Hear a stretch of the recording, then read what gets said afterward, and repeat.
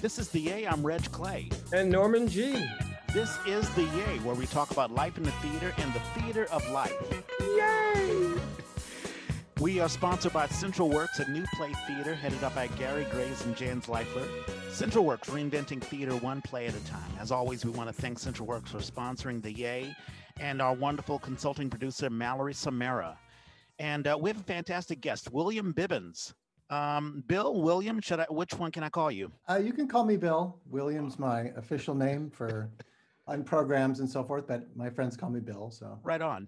Well, Bill, how are you doing today? How are you doing this? We're recording this Tuesday afternoon or Tuesday evening. I guess it's 6, but it's still nice out. How are you doing, Bill? I'm doing great. Thank you. How are you doing? Doing wonderful. And we've got, of course, Norman here. And you are the creator. I think you're the creator of Apocrypha Media and its podcast, Pulp Scripture. We're going to talk about Pulp Scripture. It's a wonderful, it's a unique way of listening to verses of the Bible with an audio drama twist. And I've had a lot of fun listening to several of the episodes. They're really, really small episodes, but they're very. I'm jealous. I want to do one or two. Yeah, the link is there. Well, but you are the creator of Apocrypha Media. Is that correct? I did. Yeah, I am. Yeah, sorry. I set it up to do this, to make podcasts, audio dramas, audio plays, whatever you want to call them. But yeah, I did, and it's all like a pandemic driven thing, basically. Yay. Yeah, no, that's awesome, man. You know, it's interesting. We've had a lot of folks on the Yay who have talked about their transitioning into doing Zoom recordings and all of the little things that they're doing during the pandemic, and it's wonderful to have art create during the restrictions that we have. A lot of folks complain about restrictions. They're like, well, I can't create anything because, I'll just wait until after all of this is over. But then there are some folks like you who are like, you know what, I'm going to do something anyway. Yeah. I mean, I just figured, theater, at least at the beginning, seemed like it was dead for a while. And I don't want to say that because it's not, but, and I was not a huge fan of the stuff I was seeing on, Zoom theater just wasn't doing it for me. So I kind of decided to go in this direction. No, that's awesome. And we'll talk more about that. Norman, as I begin every podcast, how was your week? Well, the reason that we are working on Tuesday is because this is my weekend all of a sudden. It's crazy. So I've been doing Gene O'Neill. They sponsor a summer retreat, 2 weeks at the bar. High school theater students. And so we've been up there, Leticia, Natalie Rich, and I have an intern, Penelope Brown, PJ Brown. She likes to go by PJ. They like to go by PJ. I'm learning a lot about pronouns. But we've gotten through our first week. The first week ends with our young writers cranking out pieces. So I've got to make notes tonight and send it to them. And then tomorrow we're going to put casts together and start rehearsing. And then next Sunday, we will perform those plays for usually we say friends and family. This year, we're just saying family because we need to keep the numbers down. And I just talked to another somebody who was teaching at Cal State East Bay, said he was interested in getting more involved with the foundation. So he's going to come up and coach one of the scenes for me. Normally we would say friends and family. This time it's just friends. And we'll do a little show on Sunday. I mean, not just friends, just family. Yeah. No, of course. Yeah. We'll do a little show on Sunday. So yeah, it's been taking up almost all my bandwidth. Is it Natalie Rich? She was the one she was part of our Bad Summit. Is that right? Yes. Yep. I know. I remember that name. So we met through this program a few years ago. She has in the last year gotten to do a few things with Playground, I think with Central Works. So, this has been a nice association. I'm feeling pretty proud. Very nice. And when is it over? I mean, when is it finished? Sunday, we will do a show at 1:00. Right Sunday, on. And then we will say goodbye to them and start talking about next year. We're just grateful to be back in person. We did we do a little weekend thing in the spring, and I cut that down to 1 day, and we did that on Zoom. And I've got volunteers and people from the board coming to me and saying, that went so well. I'm like, I hated it. I hated it. Yeah, So no, it's always nice to have, to do things, face to face. It's, yeah. it doesn't, nothing beats being in person. There've been a couple of current events.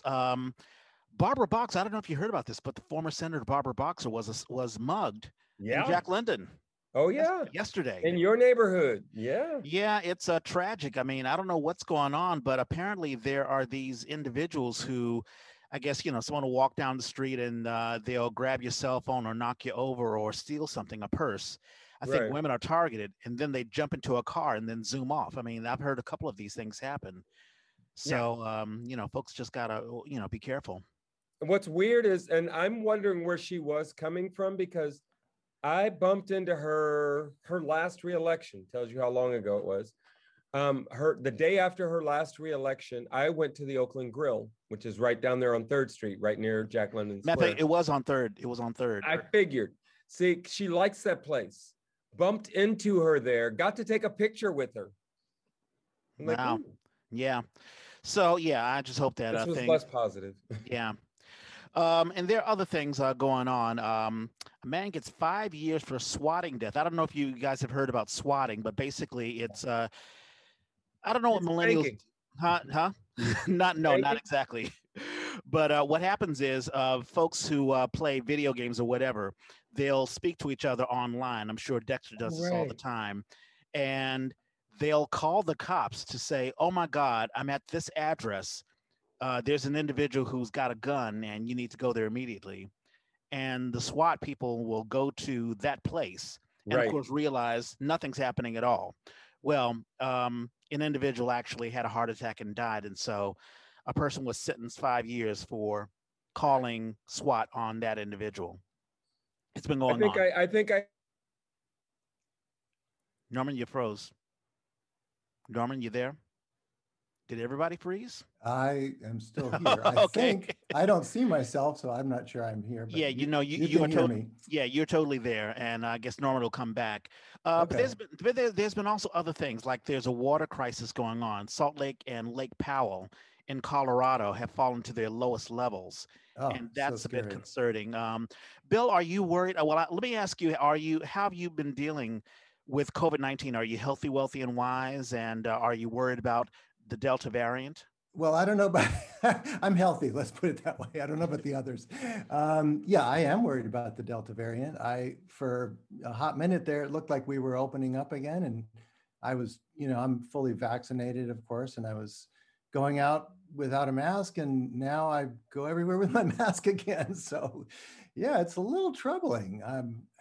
Yeah, I don't know what's going on. In San Francisco, like we're up to whatever it is, 80 in the Bay Area, what, 75, 80% vaccinated of Yeah, adults or something like that. yeah, that's right. But we're still getting spikes. Like, what's going on with that? I mean, I know we have, there are still people, obviously, in certain communities that are not vaccinated, but still, I'm putting on my mask in grocery stores for sure. Yeah, and psychologically, I do wonder because, we, of course, all of us were tense because we didn't know much about COVID-19 and we were intense on when we're going to get the vaccine. And now that a lot of us have gotten the vaccine, now there's indecision as far as this Delta variant. Like there are folks who are, excuse me, getting infected even though they're vaccinated. And it's like, Yeah, well, is it the vaccine? Did you get the Johnson vaccine? Did you get the good vaccine, the bad vaccine? right. So it's and I guess Yeah, we'll just keep talking until Norman gets in. But there's okay. another thing that's going on. There's mental health. I've been following the Olympics, and the big news today was Simone Biles had dropped I out know. I of the. I know. think she can still do the individual. She can go for the individual gold, but as far as the team took a Yeah, silver medal, which we're spoiled as Americans. We want to win all of the gold and all that stuff. exactly. But it Yeah. opens up a question about mental illness. I mean, not mental illness, but mental health. Whether an athlete can say, I need to step away. Um, I know the crowd wants me Yeah. there.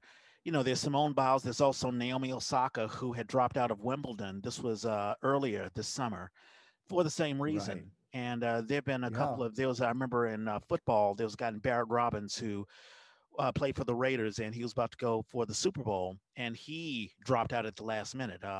So I do wonder about the mental Yeah. health and that Yeah, I aspect. was thinking about that today. I heard a short interview with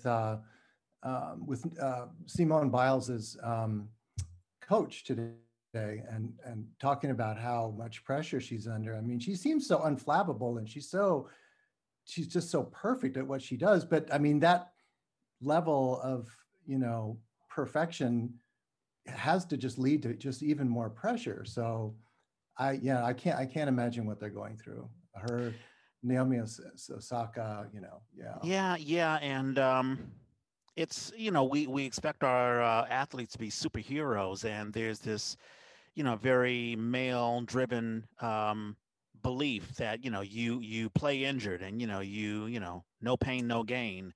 And Right. I think we have to, and these new millennials, Norman is back.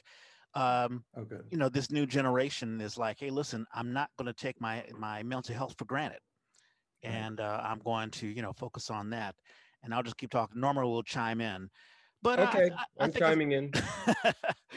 but Hey, Norman, I good think to it's a see you healthy thing. again. Hey there. Good I didn't know Lord. if it was me or you or whatever, No, but it's I'm the glad. computer. It's my computer. I Yeah. hopefully will survive long enough for us to get through this, and I'll figure out what's going on.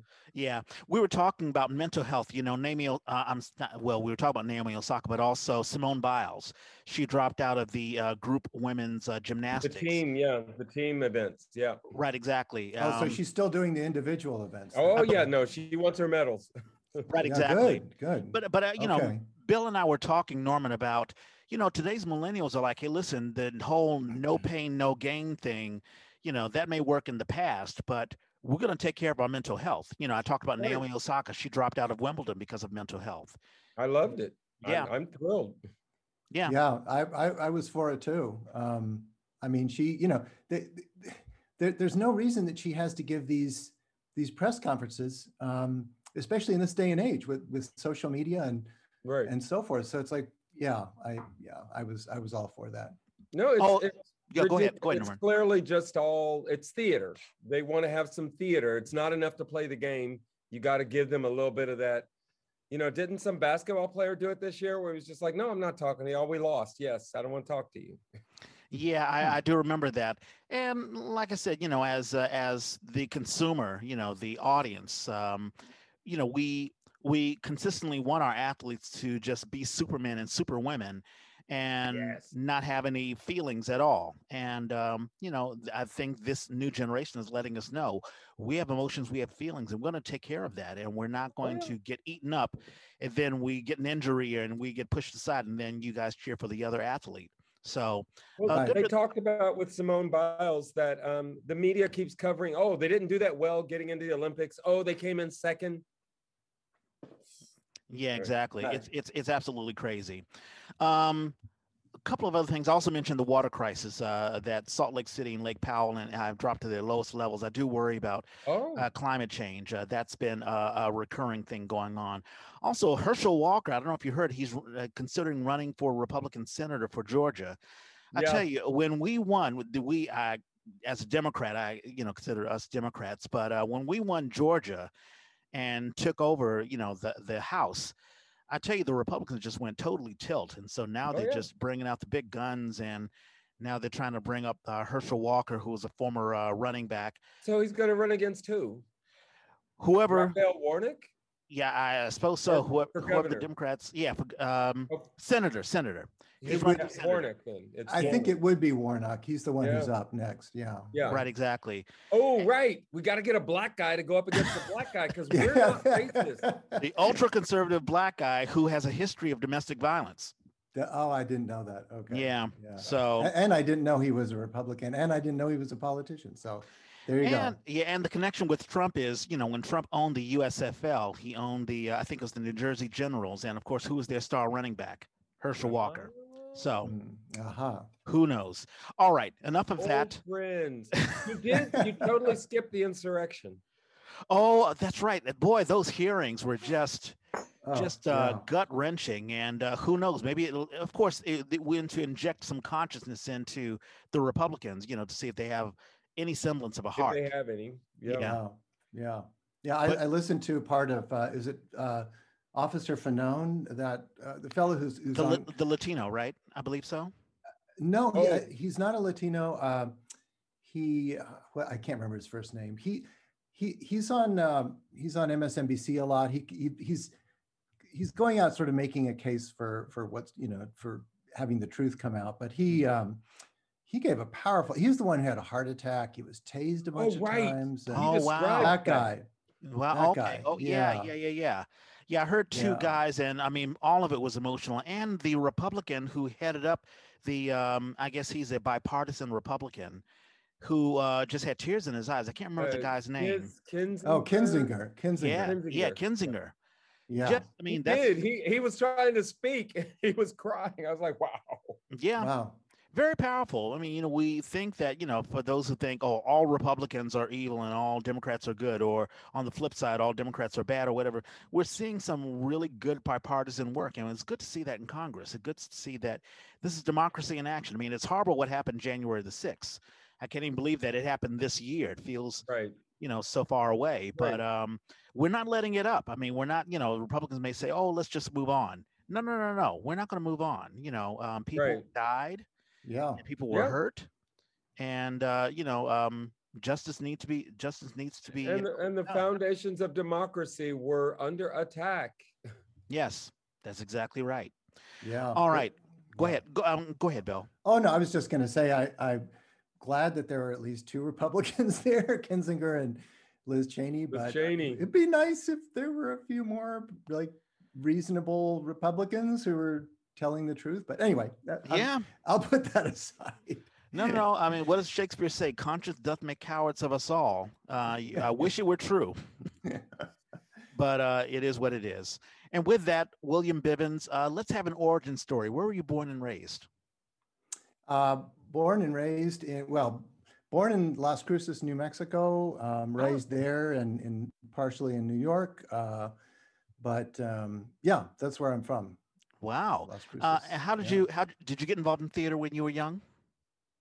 No, I didn't. I'm trying to remember how. Well, so I got into theater kind of sideways. I was writing screenplays, and I was not really I was working with a writing partner, Ken Karn, for a number of years. And back in the late 90s, early aughts, I kind of just did a pivot. We had this screenplay that was getting a lot of options. So it was very encouraging. People wanted to produce it. And in fact, people are continuing to want to produce it. It was supposed to be finally produced right before the pandemic, and the production company pulled it, and they declared a force majeure, the force majeure clause. I've heard the term, but I don't know what it means. It's basically act of God. It's like, okay, we're in a pandemic, we can't shoot this. And so, yeah, it's, but anyway, yeah, that was a vampire Western that we wrote called Rio Sangre. Wow. No, that sounds fun. Yeah. I mean, it's like, I kind of think of it as the screenplay that won't die, because it's anyway, but I'll so leave wait that a minute. aside. So you started off writing screenplays. How did you get into that? I did. I don't remember. Oh, I went to film school at De Anza a number of years ago, back in the early 90s, just as a kind of I don't know, just for fun. And so I started getting more and more serious about it, and produced a short movie that went on to win an award at a festival. And then I realized, well, this is really expensive and a lot of works. So why don't I write screenplays and get somebody else to produce them? So I got into that in that way. And then, as I say, in the late 90s, I was getting frustrated. I wasn't living in LA, and I realized that's one of the problems. If you're not living in LA, it's kind of hard to get any traction in that business as a screenwriter. You're not having lunch at the right places. Yeah, not schmoozing with the right people or going to the right parties or whatever. So I just decided, I had this weird dream that involved Sam Shepard playing basketball and doing bank shots. And I realized, oh, okay, like he's kind of telling me in the dream I should write a play and see what happens. So so I started writing a play, got involved in a playwriting workshop, the Will Dunn dramatic writing workshop, Yeah. and yeah, you know Will At the Dunn. Magic. No, he's been doing it in different venues, but oh, he did. Okay. Actually, he was at the Magic for a little while, I think, At one point, yeah. as a venue. Yeah. Yeah, exactly. So I got into it that way, and yeah,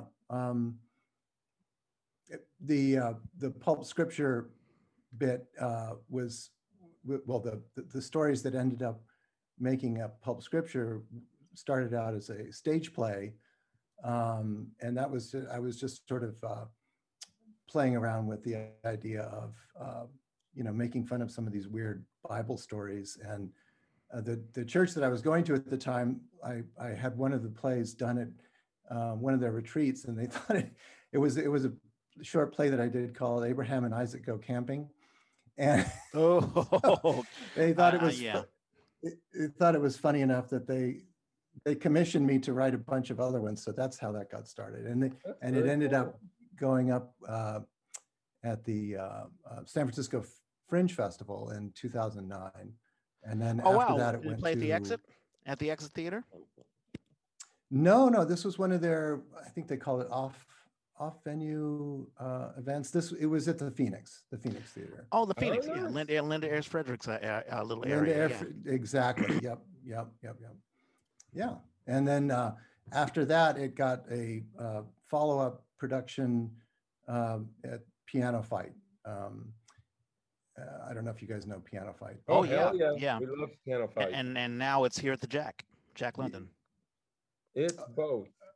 Piano Fight is, you mean? Oh, Yeah. Yeah. Are there, so is there still a Piano Fight in San Francisco? Because I As thought far as I know, they have kept that space. And I mean, that's what the publicity was saying. Okay, so but they've they expanded. are now on Broadway. Yeah. Yeah. So when you did the Piano Fight in William, this was in San Francisco. correct. This was back when they had a small theater, actually a couple of theaters across the hall from each other on Mission Street. Oh, wow. Yeah, I don't know if you remember that space. No. Yes, maybe close to the corner of Fifth. Yes, exactly. Between Fifth and Sixth on on the same block as the Chronicle. Yeah, exactly. Yeah. And the I should mention the Fringe production was directed by the great Kim Richards, and then the Piano Fight production was directed by Christy Crowley. But, very nice. It was a lot of fun. I have tons of questions on pulp. On pulp, I was about to say Pulp Fiction, pulp scriptures. Everybody does that. Well, I guess that's the. I think that's a good thing. Yeah. Right, exactly. But as far as writing is concerned, what is it about writing that sort of grabbed you? I'm sure you were in college and you were like, well, let me just go ahead and do this thing. But then something grabbed you. Is there something about writing? Have you always been a writer? I have, on and off, and in different forms. I've tried my hand at stories, mostly short stories, and as I mentioned before, screenplays. I've written a bunch of screenplays or co-written a bunch of screenplays. I realized I'm not very good at the short story form, so I gave that up.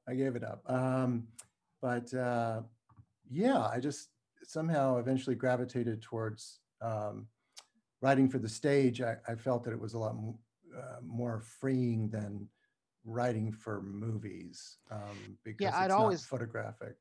I'd always wanted to see the I guess what transition you may have had in your mind from writing from the screen to writing plays, because I imagine it's similar, because there are all sorts of plays, or I'm sorry, movies that are derived from plays. Like you mentioned Sam Shepard. He's had a lot of his plays transitioned into movies. I'm also thinking, who did Glengarry Glen Ross? I'm always forgetting his name. David Mamet. David Mamet, yeah, of course. And Mamet, that's another. And some of your best, I think of 12 Angry Men. That's another play that was adapted to the screen, and it adapts very well. But is there a transition, Bill, in when you transition from writing for the screen to the play? Well, other than that dream I mentioned, I guess I realized, I did have this revelation about this writing for the screen when I realized that it's a photographic medium, and it really demands kind of a sense of realism. Well, it doesn't demand as much from the audience in terms of the audience having part of the story happen in their mind. And I think I realized about that when I thought about The Elephant Man, and it was a really good movie, David Lynch. I forgot who played the Elephant Man. Is it John Hurt? Yeah, anyway, it is John Hurt. Yes. yeah, it's a really good movie, but it's all makeup. You know, it's all like they have to be literal with it. Before I saw the movie, I was lucky enough in the early 80s to see the stage play on Broadway. Right. David Bowie. Yeah, David Bowie was, there was like a spotlight on David Bowie. He was wearing this loinclothy thing that looked like a cloth diaper. Right. But otherwise not wearing a thing. And a narrator described David Merrick, the Elephant Man, in vivid detail. And as he was describing it, David Bowie's body began to contort. And as an audience member in my mind, by the end of that narration, I no longer saw David Bowie. I saw David Merrick, and there was something really magical about that. And so the juxtaposition between those two productions, to me, kind of encapsulates the difference between, you know, movies and stage plays. And I am so happy to hear you say that. And you gave a great example. I often use, and I had to look it up because I couldn't remember the title, Prelude to a Kiss. Yes, right. Alec Baldwin did the movie part of it, I think. Go ahead. Well, that's the thing. I've never seen the movie, and I should, because I talk major shit about it. And it's only because I know what that would be on stage. And I know what movie magic does, but it's not the same thing. When the wind comes up and the lighting suddenly gets overcast and there's a music that comes in underneath. And you can do a lot of those techniques on stage, but when you see the actor in front of you have a moment, it's just gorgeous. Yeah, I agree. Yeah, I've always felt that, I mean, as a writer, I think that film writers write what people do. I mean, you can disagree I think that film writers write about what people do, and playwrights write what people say. I think it's more dialogue driven.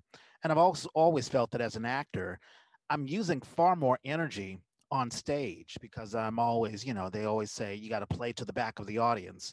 And so I've always felt there's so much more energy on the stage rather than, there've been times where I've been on the camera and I was told, put your eyes here, don't look here.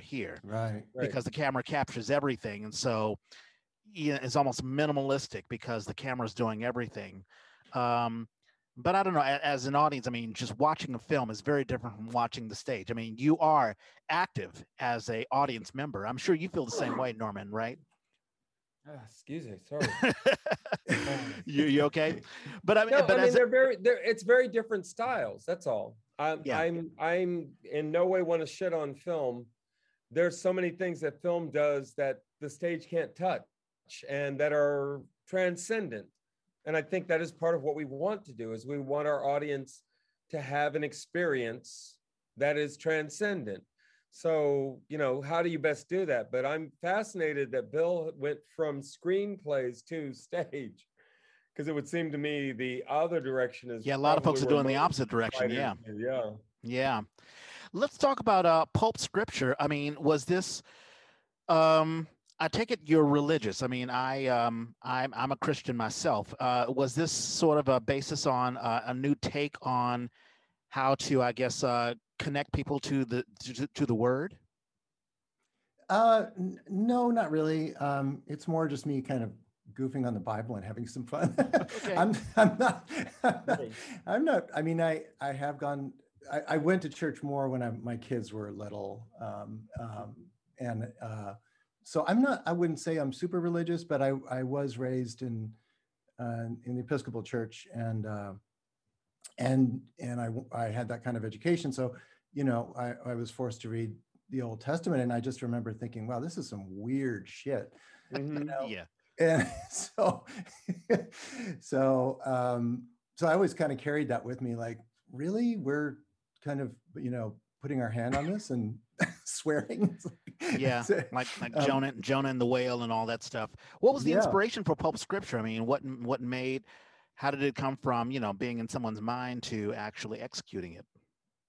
Oh yeah. So I think it was 2005. My boys were pretty young, and I took them on this trip to Italy, and we went from one sort of museum to another, and occasionally we'd see the story of Abraham and Isaac depicted in a painting, Oh, yeah. and in each one of the paintings, you've got Isaac, on a rock or kneeling or whatever, Right. sort of waiting to die happily, with Right. his, and I just thought that's just phony baloney. I mean, this is not real. Come on. Right. And then we went to, and then in Florence we saw the oh God, what's the painter's name? Caravaggio Oh, version of it. okay. And the car and that suddenly, I mean, I don't know if you've seen that painting, but Mm-mm. it's an amazing painting because he Abraham has Isaac by the throat, holding him down on a rock. Isaac is turning and looking at him with this abject terror on his face, and there's an angel up over Abraham's shoulder, and Abraham's just placidly looking at the angel. And I thought, that's funny. That's, and it's and it's funny because it's real. It's like, yeah, man. I mean, if I were Isaac, I'd be like, "What, Dad? Why are you trying to kill me? What's Right. going on here?" And So then anyway, and then God says, no, you don't worry about it. yeah. Well, I mean, I think it's the next episode that's coming out, but basically, God comes in and says, "This has only been a test." That sort of Right. thing. But Because in the Bible, isn't it that are there different versions? Because isn't there a version where there's an angel that comes? God doesn't actually bother with this. The angel says, nope. it is the angel. Yeah, the angel comes and says, like I said, You were this tested. has only been a test. Yeah. But anyway, so that inspired me to write that little play, and then I just got, I wrote a bunch more based on, well, you've heard a few of them now, but Yeah, I just heard of. yeah. I think it was a Samson. I think that was Samson and Delilah. Yeah, that was the noir one that you were referring to. I did Yeah, that sort of noir exactly. style. Yeah, But yeah. I'd only listened to that one, so I was figuring all of them were like that. But it's fun, and it's very it's bite size. I call it, because there's only like 7 or 6 minutes. I mean, it's not like it's a half hour. It's very yeah, short. and I don't know if that's a problem in the podcast world, because podcasts are usually like 20, 25 minutes, an hour, Right. or something like that, 3 hours, whatever. So I'm thinking, like, what did people do in 6 minutes? It's like, not, it's too long for a bowel movement. Like, I don't know what, if it's too short for a dog walk. I don't know. I Yeah. mean, maybe I shouldn't I be don't know. thinking about that I way. think it works. I mean, it's like, you have your gourmet meal and then you have your little snack. And I think there's some folks who are like, hey, I don't know if I can take a half hour of a Bible reading, or even a funny satirical Bible reading, but maybe like a little snippet, and then they'll say, oh, let me take another one, and then all of a sudden they burn through, I don't know, 5 or 6 or 7 episodes. So Yeah, I loved the formatting. yeah. Oh, good. There's your Caravaggio. Oh yeah, that's in our show notes. Yeah. Okay, cool. How Well, I has know he's disabled the sharing. I couldn't pop it up. I couldn't like photobomb. sorry about that. That's okay. I, It's all good.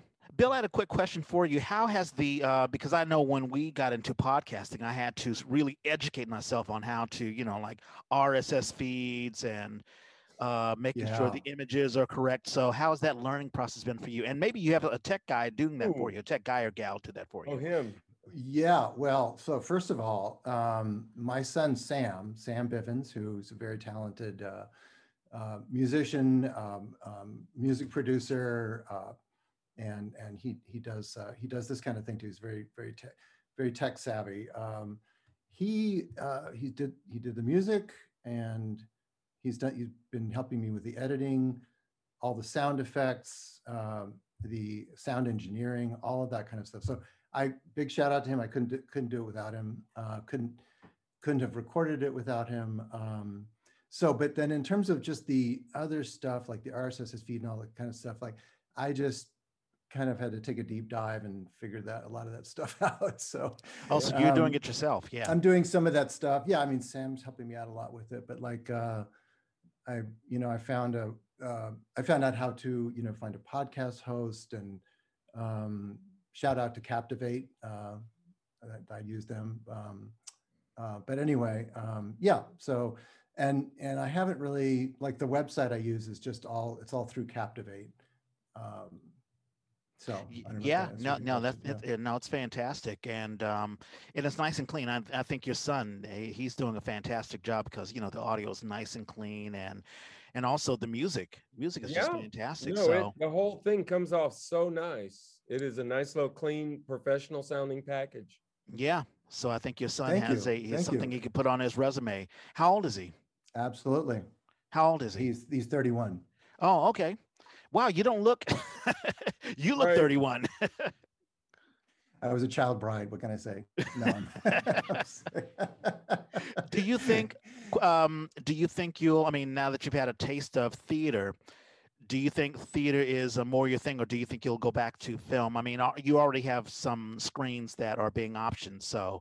But do you think you'll delve more into theater, writing for theater?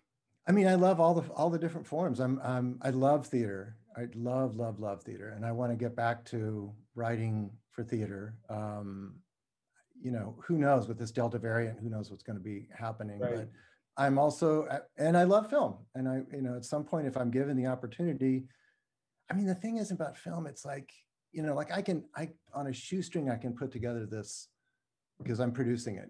This podcast. Right. I mean, even the cheapest film is like way Yeah. there's Yes. so somebody would have to like pay me and put it together and produce it, and I mean, I can't imagine doing that, but this is something that's within my within my reach. Same with stage plays, but I love all three media. They're different in really significant ways, but they're all also similar. They're all dramatic writing. They all happen in the moment for the most part. Dialogue driven. Yeah, but Yeah, you're right. It is similar, but I think one great thing about theater, you're absolutely right. It doesn't take as much money. I mean, sometimes I hear that even a lens of a film of a camera can cost something somewhere around, I don't know, 60 million and $60,000 or something like that. The red cameras and the all of the other things, and theater is a little bit. I mean, theater is expensive as well. Um, yeah.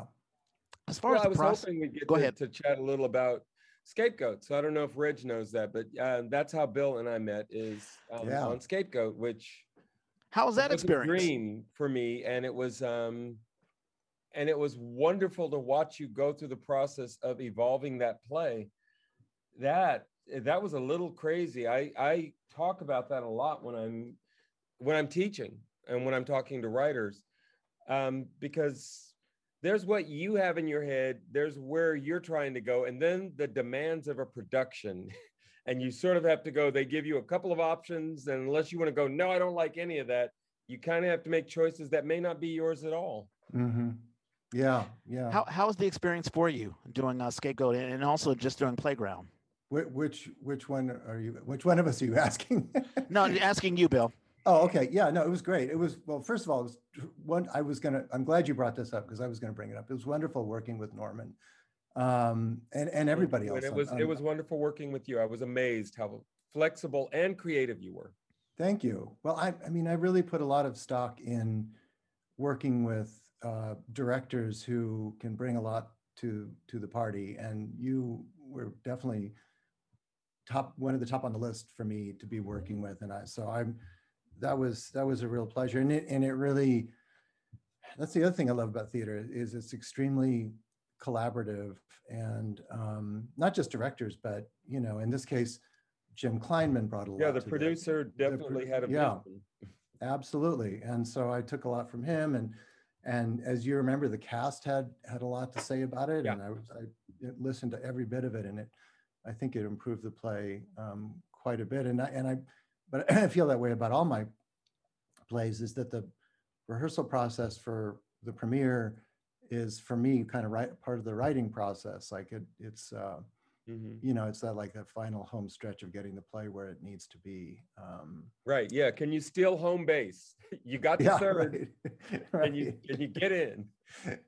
Yeah, exactly. In fact, sort of circling back to the podcast, when the pandemic hit and I was working on this brand new play about the headless horseman, sort of an experimental thing, and I thought I'm going to make a you know a audio drama out of that, and then I realized, am I insane? Like I don't like, I don't have, you know, the resources of the, you know, this development process of the you know, the rehearsal and the director and all this kind of stuff. So I reached back and grabbed something that had been road tested, and that's why I did Pulp Scripture. Because it's like it had a production. It's, you know, it's been through that whole process, and so yeah. But anyway, no, Scapegoat was a great experience for me. And we should say, so Scapegoat is a play about an African-American superhero, and his power is that he absorbs negativity. And the central character is the creator who has had a career, a successful career based on this character, but the character's gotten stale. And as a comic book nut, I can tell you, Superman kept going through this over the decades until they finally got smart, marketing-wise, they got smart. But Superman changed from who he was in 1938 to, by the time I became aware of him, who he was in the 60s, who he became in the 70s. And then they didn't really know what to do with him in the 80s because he'd gotten stale. And every time they sort of updated him, they were afraid to do that and they didn't know what to do. So this is the character in the play is somebody who has had a career based on a character who has gotten stale. And then suddenly all these shootings, you know, police shootings of unarmed African-Americans starts to blow up. And if I remember correctly, you said when you first were thinking about the play, the character wasn't even. These were not African-American characters. Yeah, no, that's right. And I can't remember my thought process in making that switch, but yeah, no, I think that's right. If I remember this was a number of years ago. Norman, when was this? 2016, 17? You began talking. Yeah, you began 18. talking about it in 18. No. Because go ahead. 18. Well, okay. So no, but I first got involved. Well, I was an actor performing a Monday Night Playground, and Bill had taken a scene from something he was already working on and kind of reconfigured it to fit into the theme of the night. But it was so impressive. It was a cafe scene where the writer was meeting with the cop who had shot a kid and had become the template for the villain in the piece. And he was saying, you let yourself off the hook. You made me a two-dimensional villain. And if you tell my story, then you can actually move this in a new direction. And that was all part of a Black Lives Matter night. And I loved the piece they did, but that piece just caught my attention. And they asked you to write a full length based on it. And Eric Reed was directing it. Right. So I ended up playing the writer in the play for the read-through of the first draft of this. And then Eric Reed moved to LA. So the next year he was not available to do it. And they asked me if I would direct. And I was like, that was a gift. I was so I think 2018 was when I got to direct it. I think that's right. Yeah, it's all coming back to me now. Yeah. And I'm so glad that you got tapped to direct it because, yeah, not only did you really deeply understand the material, but I found in the course of this, you're a comic book nerd. So that was cool. Oh my God. Yeah. Well, and like I said, all this stuff about how comic books have changed, that was able to feed into that side of the character. So one of the themes in the play is that this character is suicidal. And that wasn't something I was trying to touch at all. I'm like, if you know where you're going with that, dude, you go ahead, because that's not something I'm going to claim to have any understanding of. But that writer who has been, and you see it in jazz as well.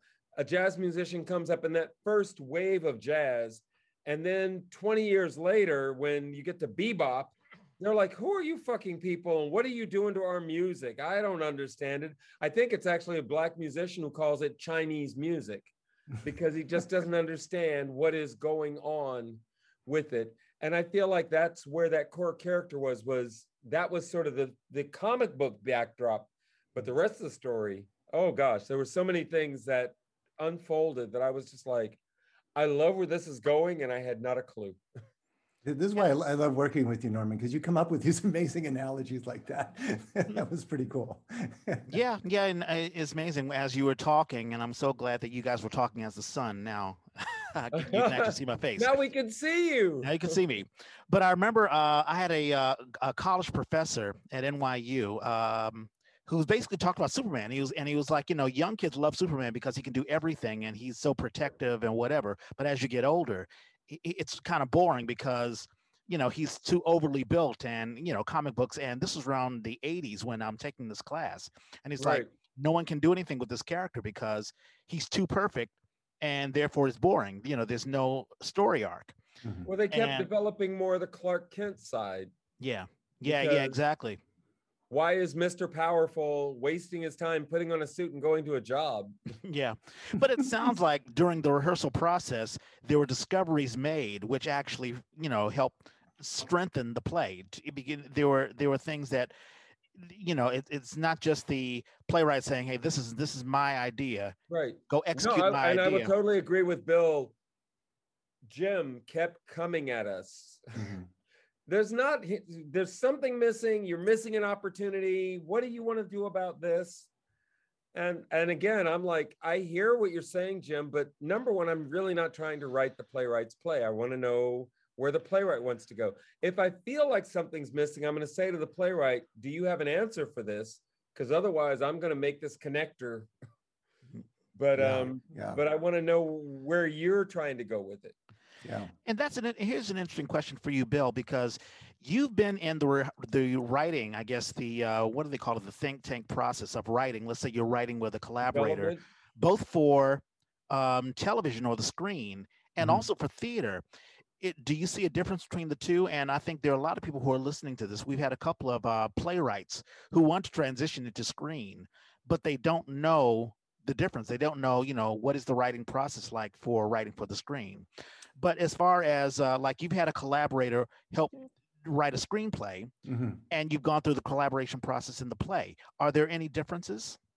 Yeah, there are some pretty significant differences. Well, first of all, what people who are thinking of doing this need to understand is that in the theater, the playwright is, I don't want to say God, but the playwright is looked up to, revered, like in movies, the screenwriter's maybe a notch above gaffer, maybe, or the cleaning person, or say, right. I mean, really, it's just, and that's reflected also in the copyright law, because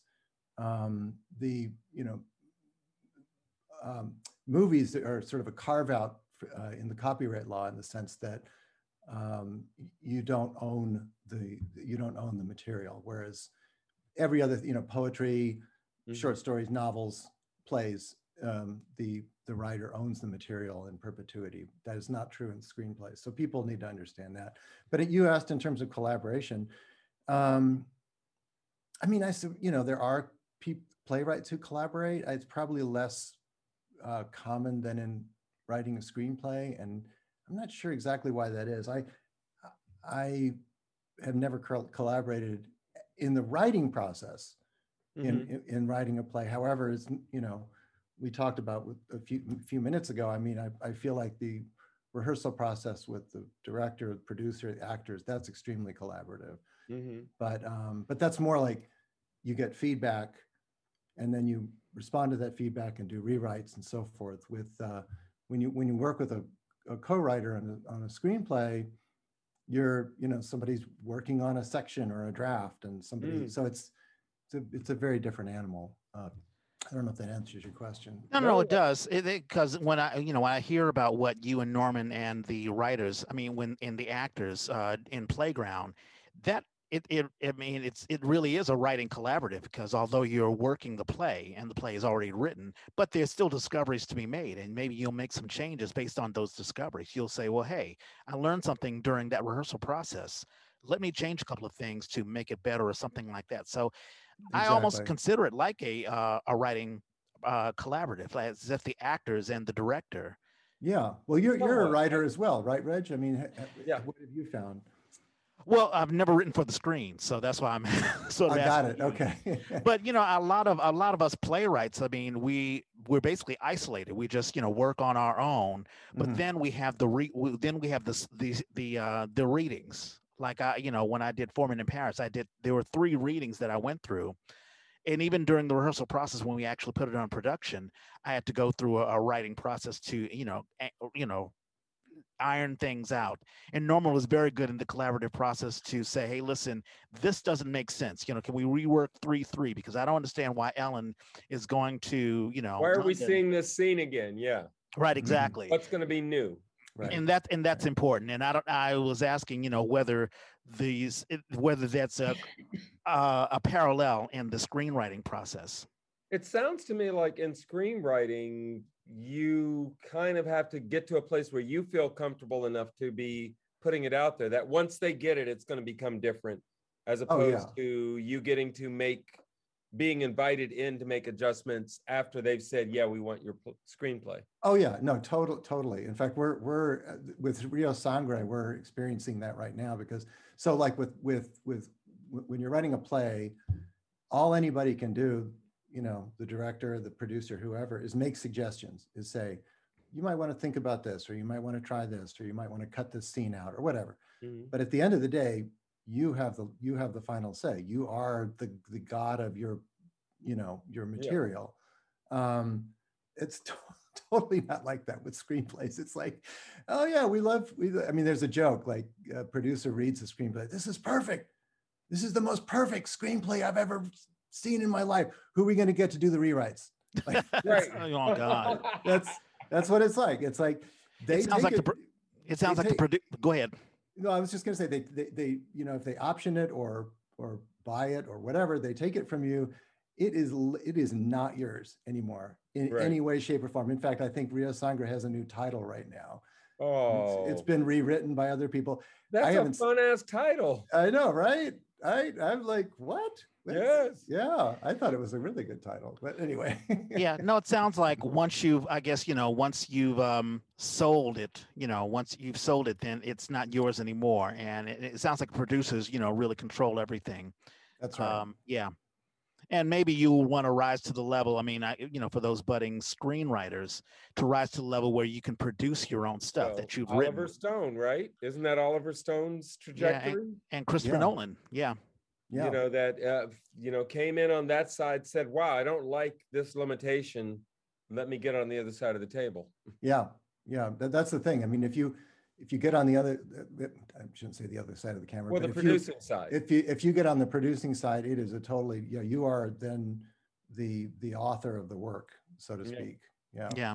It's a But different thing. getting there is half the fun. Yeah. It's a tough climb. Fun. Yeah. Oh, but I do hasten to add that I haven't experienced this myself because I haven't had a movie yet produced, but the flip side of not having any of that power is that you make a lot of money. So yeah, as a screenwriter, I should say, versus being a playwright. So, yeah. We always use the analogy that the play for the playwright is like a baby.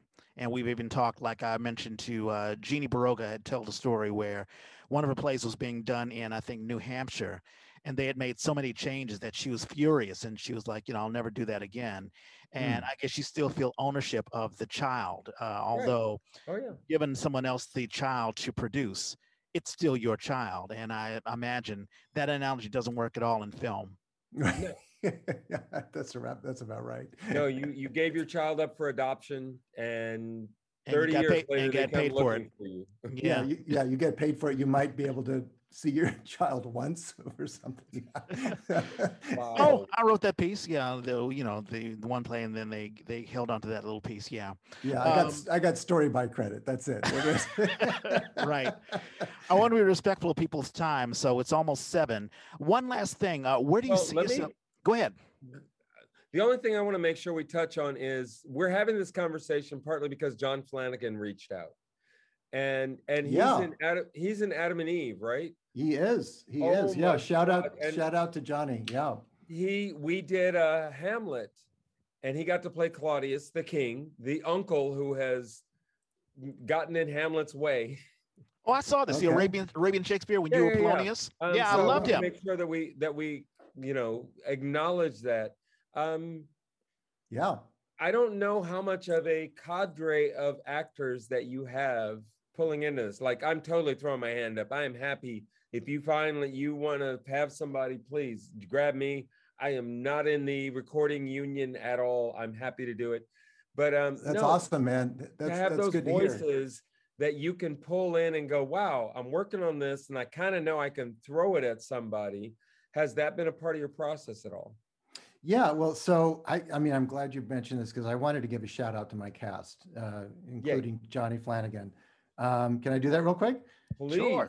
Lizzie, No. yeah, you got Sally Dana, who also, by the way, Sally Sally Dana. Yeah. If you listen to the second episode and the third episode, she's in that. She's in both of those. Yay. Yeah, Johnny Flanagan, Lizzie Calogero, Johnny Mercer. Wow. Yeah. One of my favorite actresses in the Bay Area. Holy cow. Yeah. Amy Miles, Joe Paulino, Terrence Smith. Terrence. Yep, we know Terrence. Yes. Terrence, yeah, he's great. Yeah, he did the Lecter bit on the second one. Allie Johnson, Nikon Robinson, and Jason Harris, and then Mary Powelson wasn't in it, but she was the production manager, and I couldn't have done it without her. So anyway. I know that name. Yes. Yeah. Yes, I know you do. Yeah, small world. How'd you find the actors? Oh yeah, Sally. Sally was my casting director, so she helped out a lot. Some of them I already knew and worked with, like Lizzie and both Johnny's and Nikon. But yeah, I hadn't worked with any of the others, and so we worked through. It was a total SAG production, and we in some cases used agencies and so forth. But anyway, Sally was she was great and helping with that. So yeah. Awesome. That's fantastic. I was just going to ask, where do you see yourself in the future? What do you want to do? I don't know, 5 or 10 years from now. Do you want to continue with? You may do more podcasting, extend Pulp Scripture, or do another podcasting since you've had some success. I would hope that it would get a next life because it deserves it. It is fun. And I've been thinking about something like that for a long time. I am not religious. Well, I wouldn't say that. I'm not affiliated with any church or any denomination. I am an ex-Catholic, and I'm happy to be former. But those stories are so powerful, and I think they're so important to the human condition that even playing with them the way that you've done, there's still that meaningful part. You aren't ignoring that or dismissing that. That's still in there. I think it's huge. Well, thank you. I appreciate that. That means a lot. To answer your question, so Pulp Scripture is kind of a dress rehearsal. I picked something that was bite-sized enough that I could manage it. But I think for the next one, I'm going to do something a little longer, and a little more ambitious. And who knows, maybe it'll get picked up and made into a movie or a TV show or something. That's like my wildest dreams. But anyway, that's, for now, I'm happy to be working on this stuff. And if somebody is interested in producing one of my plays or reproducing one of my plays, I'm happy to do that. Or I'm open to being commissioned to write some more plays. And so I'm really open to anything, but right now I'm focused on the podcast. So, nice. Yeah. And it has, and considering that it's new, Pulp Scripture, I think you've only had, how many episodes? 7? There's only 3. Three. there's 3 that are up so far. There are 9 total, so stay tuned. All right. But I mean, from the beginning, I mean, this is a very, very good start. I mean, the quality, I mean, it took us a while. It took us nearly a year to get our quality, to the level that it should be. And you're already there. And I'll say, to piggyback on what Norman is saying, as a Christian, I'm not affiliated with the church, but I consider myself, I grew up in the church. But I've always felt if there's another medium, another way of sort of bringing the gospel, I mean, whether you're a believer or not, but just another way so that we don't get it the good old fashioned way, there can be other ways of either delivering the word or just telling a story. And not sappy. Exactly. Exactly. In a non-conventional way. This is helpful. I mean, I could see, of course, some churches will be, very snide about it or whatever, but I could see a lot of millennials are like, hey, this is the way I want to hear the Old Testament. If I got to be forced to hear the Old Testament, I'd rather hear it this way. So I think pulp scripture is a real treat. Thank you. Appreciate that. Yeah. All righty.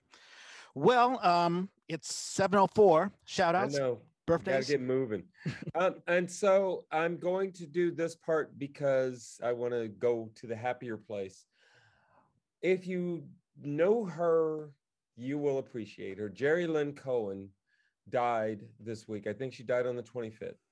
And when I went with Word for Word to France, we did Lucia Berlin. She played the central character. We picked stories that were fictionalized autobiographical stories. So this was Lucia Berlin's story, and it was amazing. And Jerry Lynn was that central character in those pieces, and she was amazing. She has been a part of Word for Word from their inception. And it caught me yesterday morning. I woke up and it was one of the first things I saw. And I spent the rest of the morning crying and just finding as much as I could to try and make the connection. So I have to acknowledge that happened this week. And that was huge. It's the work that we do. And it's come up. I've had a few conversations with people and I keep referring to the yay because I'm like, if we don't do anything else, what we do is say, you matter. You are part of the Bay Area theater scene, or you have been part of the Bay Area theater scene. And that defines it more than anything. And I'm working on my own little obit, my own little response to her death. And I mark Angels in America because people don't all know that, but that started in a tiny ass space in San Francisco. And I did not see the original production. I saw it when it came back to town and went to ACT. But I went to that little theater to see something. People were lined up in the dark on 16th Street in the Mission to see shows because we were making theater. And the people who were there, people like Oster Eustace, went on to become part of Bay Area theater. Tony Kushner went on to become, but they were there in that little area at that time. Jerry Lynn was up the road working with what became Word for Word and did all kinds of amazing work. So to me, it so represented how we are a part of what it is to be the contemporary American theater scene. And we will go down in the annals, some of us, and some of us will be lucky if we're even in the fucking footnotes. But, Jerry Lynn Cohen's life mattered. It mattered a lot to me and a lot of people. And so that was, I want to mark her deaths. Birthdays. Annette Roman, playwright. Her birthday is this week. I think today. It's weird to be doing it on a Tuesday. Rotimi Akbabiaka. I always mess up his name. I'll be happy to throw him on the list this week. An amazing African-American performer, creator, writer, just powerful stuff. Jessica Ur. She is somebody I got to work with at Piano Fight. With the Utopia Theater, we got to do Everyday Alice. And Chico Perdaman's birthday just happened. Chico is an African-American actor. I will never forget him, and I will always appreciate him for this. We started with the African-American Shakespeare Company, and we met to talk about what the company was going to do next. And Chico kept saying, we got to get paid. And I said, but Chico, what if somebody wanted you to play Hamlet? Wouldn't you want to do that? And Chico said, yeah, if I was getting paid. And I needed that lesson at that time, because there was always somebody who will be happy to have you do it for free or for nothing. But if it's going to happen, it's got to be because you care about it. And I know I do. I know lots of people who do. We do these shows because we care. I say to all the writers I know, please, if you want to hear it out loud, call me up. Give me a glass of wine if you got nothing else, and I'll be happy to sit and read, because I think it's important, but it's also important that we find ways to lift these people up. Ben Lippitz, somebody I went to Cal Arts. I was at California Institute for the Arts for 1 year, and Ben was there when I was, and it's so great to look, and we just connected on Facebook last year, and I looked through his history, and I'm like, oh shit, you've been doing this, like out there, seriously doing this. So have I. Yay. On the opposite end of the spectrum, Will Shattuck is a director, has a small company, and I feel bad now. I'm going to look up his small company and make sure I put that in the notes. But he was the assistant director on As You Like It with the San Francisco Shakespeare Festival when I worked with them a couple of summers ago. Sydney Schwint is a fight director in the Bay Area. Greg Manalo, we keep talking about Bendelstiff and the Filipino community. Greg Manalo is this amazing performer who we could not get in Buffalo, but he was a part of the development of it and the choreography of it. Amazing person. Lauren Spencer, African-American actress in the Bay Area. Amanda G. Shelton is the wife of Matt Shelton, who is the daughter of the great Shelton. Yes, Gene Shelton. Gene Shelton. Yeah, exactly. Yes. So the Shelton Theater grew up out of that, and she and Matt have kept it going. Brian Thorstensen is somebody I actually got to work with on stage, and now everybody knows him as a playwright. I'm like, no, we were on stage together in Leroy Jones' The Toilet. Howard Johnson Jr. I just got his girlfriend got in touch with me not long ago to say, A, they're still together, and B, I hired him as a young actor for the Oakland Public Theater, our first show, Blackballin', our first production. Everything before that was sort of scene work and stuff. Was when our first full production. He was in that. I'm going to skip this name because I'm sure you have it. Michael Curry, young African-American actor who is off getting his master's, I believe, right now, but just a powerful performer. William D. Razzo, I'm almost to the bottom of my list. Director and theater artist who is doing all he can to promote other folks he's involved with, Anton's Well, among many other projects. Selena Sue Navarro was part of the Oakland Public Theater when we were just getting started, and didn't have to. We found a playwright who wanted to do an immigration play in 2001. And we were set to do this play. We were going to do a whole season, do a reading, do a development thing, and then put the play up. And 9/11 happened. And her immigration lawyer said, we were about to go to court. You cannot be out there publicly doing this. And we had to pull the play. And we ended up asking a bunch of the actors to stay with us. And we did a reading of Marisol instead. But that's how I met Selena. Rebecca Lasky is somebody I have not met through the theater. I met her through COVID is how I met her. She started dating a singer, and he and she, Brian Dyer, had been in high school together doing musicals.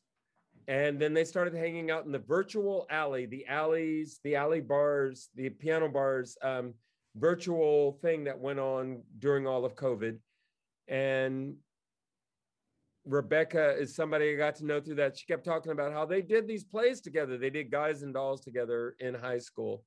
Her birthday this week.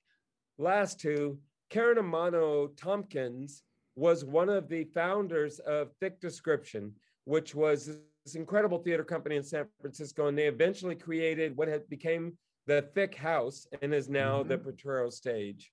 Her birthday this week. And last one is Chad Jones, who I initially knew as this just beautiful young man, reviewer of theater.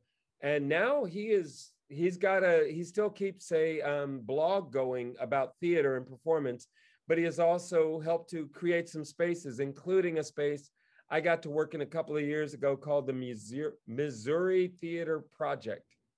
Um, Actually, I don't know if theater's in the name. It's a gallery on Missouri Street in South San Francisco, over just off of 3rd Street. Those are the birthdays I have. It was a huge list because we haven't actually met and we won't meet again for like a week and a half. Yeah, that's true. And sorry to hear about Geraldine Cohen. I wish I had met her and experienced her, but I'm glad that we have this forum to represent not only folks who are currently doing things, but also people who meant so much to us in the past. I So realize that we really do need to make it a part of our show that when somebody passes, we acknowledge that. yeah, exactly. My list is short. Noah Hayden, you may have saved that for me. His birthday is today. He is very active in Ray of Light Theater. I think he actually runs Ray of Light Theater now, taking it over from Shane Ray. But he is a wonderful performer, and I remember working with him when we did Bat Boy the musical.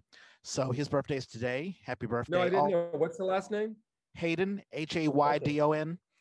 Also, who had a birthday 2 days ago, Tom Farris, who is 71 years old. And he and I were on stage. We did 110 in the Shade. And he's done a bunch of things. The DMT? Yes, right, the DMT, which I think is defunct now, but he's been a stalwart at the DMT. Oh, I hope they come back. God, I hope they come back. I really do too. Yeah, it's a great facility. Any case, on the 26th, Lindsay Marie Schmelzer, we had her on. That's episode 130. She is a wonderful instrumentalist. She plays the keyboard. She plays guitar. She was our musical director when we did what was it? It was Women on the Verge of a Nervous Breakdown. And I acted with her when we did Civil War Christmas. So her birthday is the 26th. Happy birthday to her.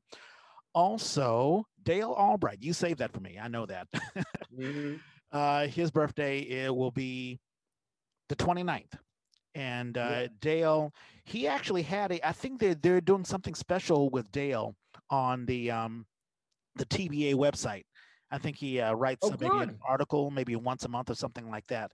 But if you check out, he deserves it. He totally deserves it. This man has been in Bay Area theater for over 20 years, as part of Theater Bay Area, the service committee, service organization that has done so much. I mean, among other things, they got the cash grant and then the Atlas grant. They got money to actually put in theater artists' pocket. That's exactly right. Because they could just manage it because they were an organization. That was their job. They were like, you guys can give us the money. We will disseminate it to the arts. Yeah. There are a lot of artists that would not have had their work produced at all if it weren't for those cash grants. And he was also a fantastic actor. I acted with him and a playwright. Skin of Our Teeth. Yeah, and he's a playwright and a director. Yep. Okay, so that's that. I think I have two more. You did William Razzo Curry. I'm always mentioning my Duke Ellington School of the Arts fam. Oh, I forgot to mention one thing that happened this week.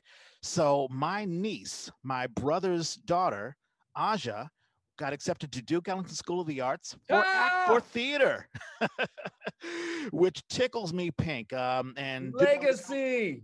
Yeah, I guess the legacy, I was like, hey, I'm sorry. I don't have any kids, mom and dad, so I don't know about the legacy, but hey, it runs in the family. So that's awesome. I'm very, very happy for Aja.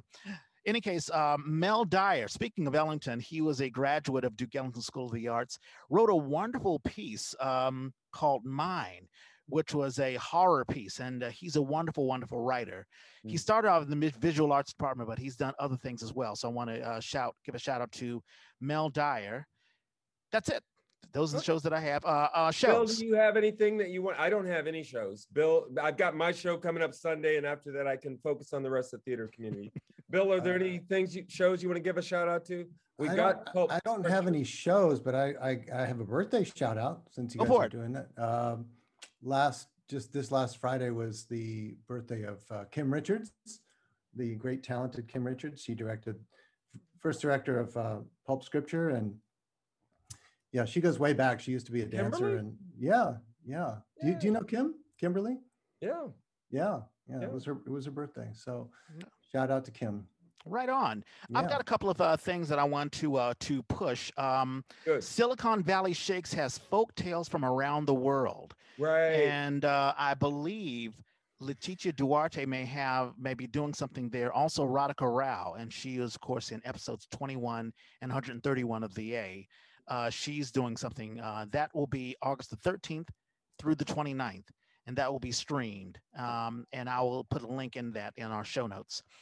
Also, Improv for Life classes. Crystal Brown, and we've had Crystal Brown on episode Yes, 62. One of my favorite episodes. She was just very, very delightful, she and of is course, delightful. and she was in Anton's Well, the Human Ear. I don't know if you saw that, Yes. Norman, but she was Oh my fantastic in God, that. no, I did, and I got to see a run through before they went into tech because I was going out of town.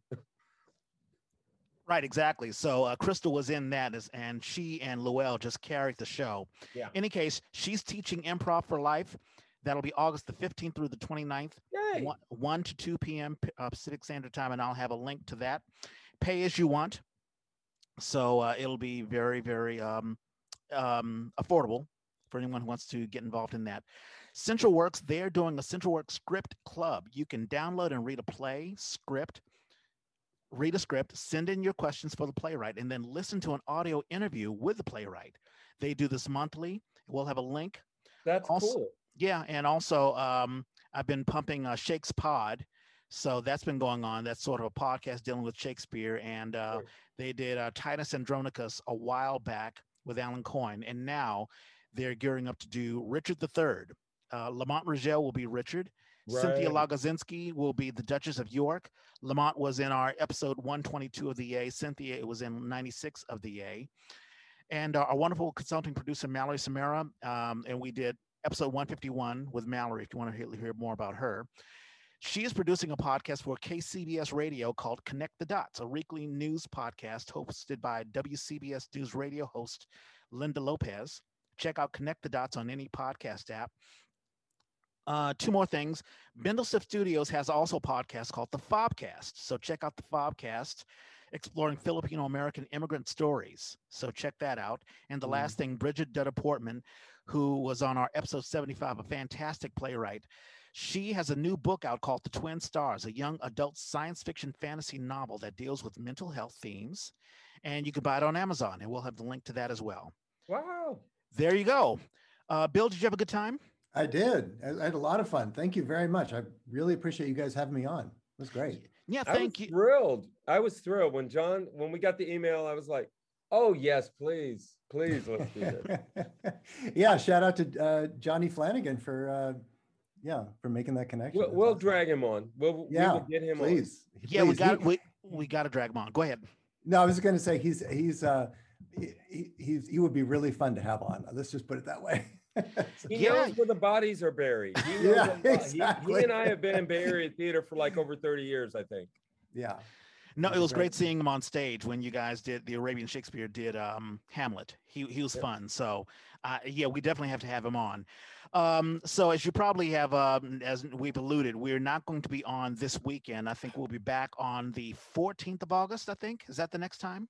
Are we bouncing that far? We're not doing the 7th? Oh, the 7th. We'll probably do the 7th. I got to find a guest, but I will. Yeah. So we'll be on for the 7th. John Flanagan. There we go. There you go. You guys know him, so have him give send an email. I will hit him up. All righty. All right. For those of us who are watching us on YouTube, please like and subscribe. Tell us what you like and what you don't like, and give us comments on what we can talk about. If you're listening to us on the regular standard operating podcast app, we're on all podcast apps. If you have an iPhone or an iPad, I can even do it right now. You can click on that purple link and you can find the Yay.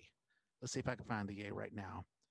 This is like totally live. There you go. I just started a YouTube channel for auditions because they want you to put your thing on. Mm-hmm. And I can't find it. Every time I go searching for it, I'm like, it's mine, and I can't find it. Yeah, you'll have to improve on that. Yeah, so here is the Yay right here. They have our old logo.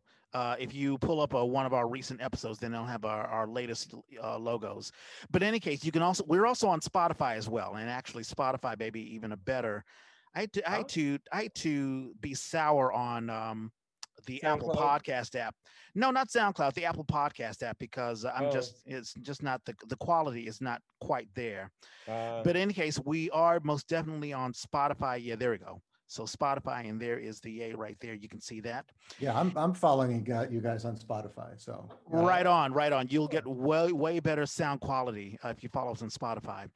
And that's it. The yay is created by theater people for theater people. Oh, I'm sorry. If you're an Android user, you can also go on the SoundCloud app or just go on SoundCloud.com and you'll find us. Yeah. The yay was created by theater people for theater people. If you have a show you want to advertise, or if you just want to advertise yourself, let us know. Hit us up. We're at the Yay 3 on Twitter. I'm also at Red Space Clay.